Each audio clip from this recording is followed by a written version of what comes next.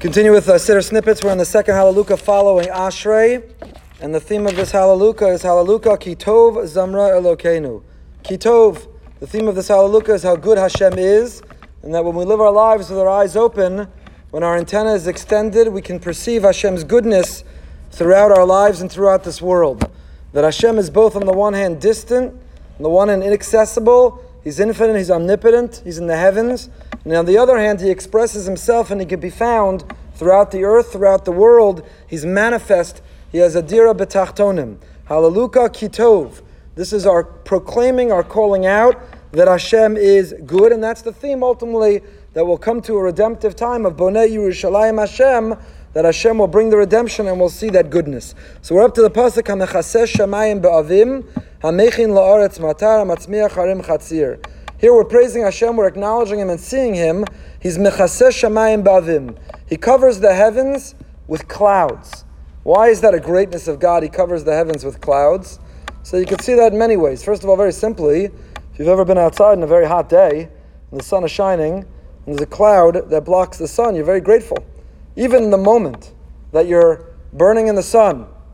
For those who listen up north, I feel bad. But yesterday in our Siyam Hashas down here, for those not seated in the shade, on January 1st, they felt it was a little warm in the sun. So those moments that we're in the sun and HaKadosh Baruch Hu blows a little cloud that covers the sun, Haleluka ki tov. Hashem is good. Even just the fact that the sun is blocked to us for a moment, there's a cloud that's blocking the sun. But much more, David HaMelech is calling out the praise and encouraging us to see Hashem in the ecological cycle. And the very fact that Hashem has created a world which at least He gives us the illusion is self-sustaining. He puts clouds in the heaven, HaMechin La'aretz Matar, and He prepares for the earth rain. So the cynic, the skeptic, God forbid the atheist, who wants to simply observe the world and whatever the future of the ecological cycle and the weather conditions, at least in the present, wants to observe and see that there is evaporation and clouds form and eventually something makes them turn into rain. That's the extent of my knowledge on this subject. So, but it's a miracle. We go to the supermarket, the shelves are filled with food, and so we mistakenly think that the food grows on the shelves of supermarkets. And it's always there and always available and we'll always have it and we can have it in unlimited amounts. But for the farmer, for the one who lives in an agricultural society, which was most of humanity for most of history, they lived and depended on the rain. Only when it would rain would the crop grow, which both was a source of income, but more was also a source immediately of nourishment and of survival. So the very fact that you look up, for us, we want no clouds in the sky. But for the farmer who needs a rainy season, they're davening for clouds. They're davening for rain. So part of the recognition, the acknowledgement of Hashem's goodness, for us this would express itself that when you're going through the supermarket and there is an endless variety of any product you want, and in most supermarkets, at least in the North America and in Israel, though not as true in Europe and other parts of the world, most of these products are even kosher. So that's a praise. HaMechaseh Shamayim HaMechin La'aretz Matar. Ribono Shalom, you're amazing. Look how many products. Look at the variety. Look at the options. Look at the opportunity. I'm hungry and I can satiate myself with that food. Now it's interesting. The pasuk says HaMechin La'aretz Matar, that Hashem prepares for the earth rain. Why doesn't He just say He makes it rain? Why doesn't it say He makes it rain? Because what does the rain depend on? We know Rashi in the beginning of Parshas Bereshis that HaKadosh Baruch Hu had created an ecological cycle, but He didn't press start, He didn't press play until it was waiting for the creation of man, Adam. Why? Because the prerequisite for having it rain is asking for the rain. Rashi quotes Chazal, is tefillah. The same is true in our lives. Just covered this in the daf.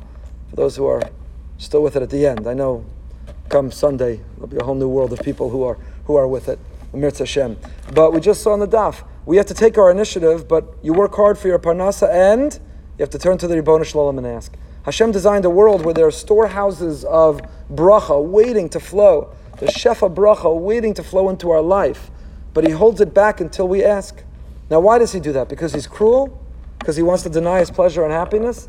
As parents, as grandparents, we sometimes know that we have great bracha, great things for our children or grandchildren, we want to spoil them. But if we wait for them, call, check in, say hello, ask. It's not because we want to deny them happiness or pleasure, but it's because we crave the relationship.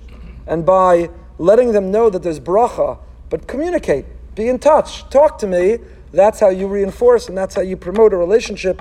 And the same is true with the Ribono Shalom. So even though on the surface, superficially, you can conclude that there's a natural system which is in place, He is Mechin La'aretz Matar, it waits for us to ask for it. That's the way Hashem created a world. To access it, you have to ask for it. Hamatzmiach Harim Chatzir, and the pasuk ends, He makes mountains put forth grass. The same thing, what looks like a natural order is really the hand of Hashem, so much so that the Gemara tells us, the beginning of Mishnah, the beginning of Tanis tells us that while Hashem gave the keys over to the universe to us, He said, Pruvavu maluas haaretz v'kivshua, go conquer the world, understand it, manipulate it, be in charge of it, run it, control it, conquer it. Here are the keys to the world. In laboratories and technology parks, go conquer my world. And we're living in a period and in a time where we're conquering the world in an expedited fashion. We're making progress at unprecedented rates every single day. But there are three keys He held on to. They're really one key. All three have the same theme, which is life. And life sustenance, life saving, life support. Hashem is in charge of conception. We can mix the ingredients around in a laboratory more and better than ever. But ultimately, whether those mixed ingredients yield a healthy bit child, that the Ribono Shalom has told us He will forever hold on to that key. Making it rain, and faced with a hurricane or extreme weather, there are a lot of things we can control in this world. Not only can we not control the weather, Mark Twain once famously said, everybody talks about the weather, but nobody does anything about it. So not only can't we control the weather, we can't even predict the weather with any degree of accuracy. Because Baruch Hu holds the key to the weather. And the third is Tchiyas HaMesim. Hashem holds on to the resurrection of the dead. At the core, the theme, the source of all three keys on His keychain that Hashem holds back is life. Life itself is uniquely and exclusively from Hashem. And this pasuk is a reinforcement, a restatement of that idea. When we say the second Haleluka every day, Haleluka, Kitov, Hashem, you're so good. And part of your goodness are the things I take for granted and the things I assume. Like that when I go to the supermarket, there's food on the shelves because there are farmers and you made it rain. And it's producing what I need to be nourished. This is the theme of the next few psukim. We'll pick up with this next time. Not only me, not only the human being who can exert and express some initiative. The whole first 11 malachas of Hilchos Shabbos, Siddur the Pas, are all uniquely human endeavor and initiative. Animals don't bake bread because the notion of plowing and planting, in the Mishnah it's the opposite, first planting and plowing, and harvesting and grinding and kneading and baking. Animals can't do that. Animals eat what's already fully prepared, fast food. Animals can eat fast food. They can't do what we do. And nevertheless, nosein livheima lachma is the next pasuk. Hashem doesn't say nosein lechem. He doesn't give bread to the animal. He gives labehema what? Lachma, the animal's bread. What does that mean? We'll pick up with it in Minute Siddur Snippets.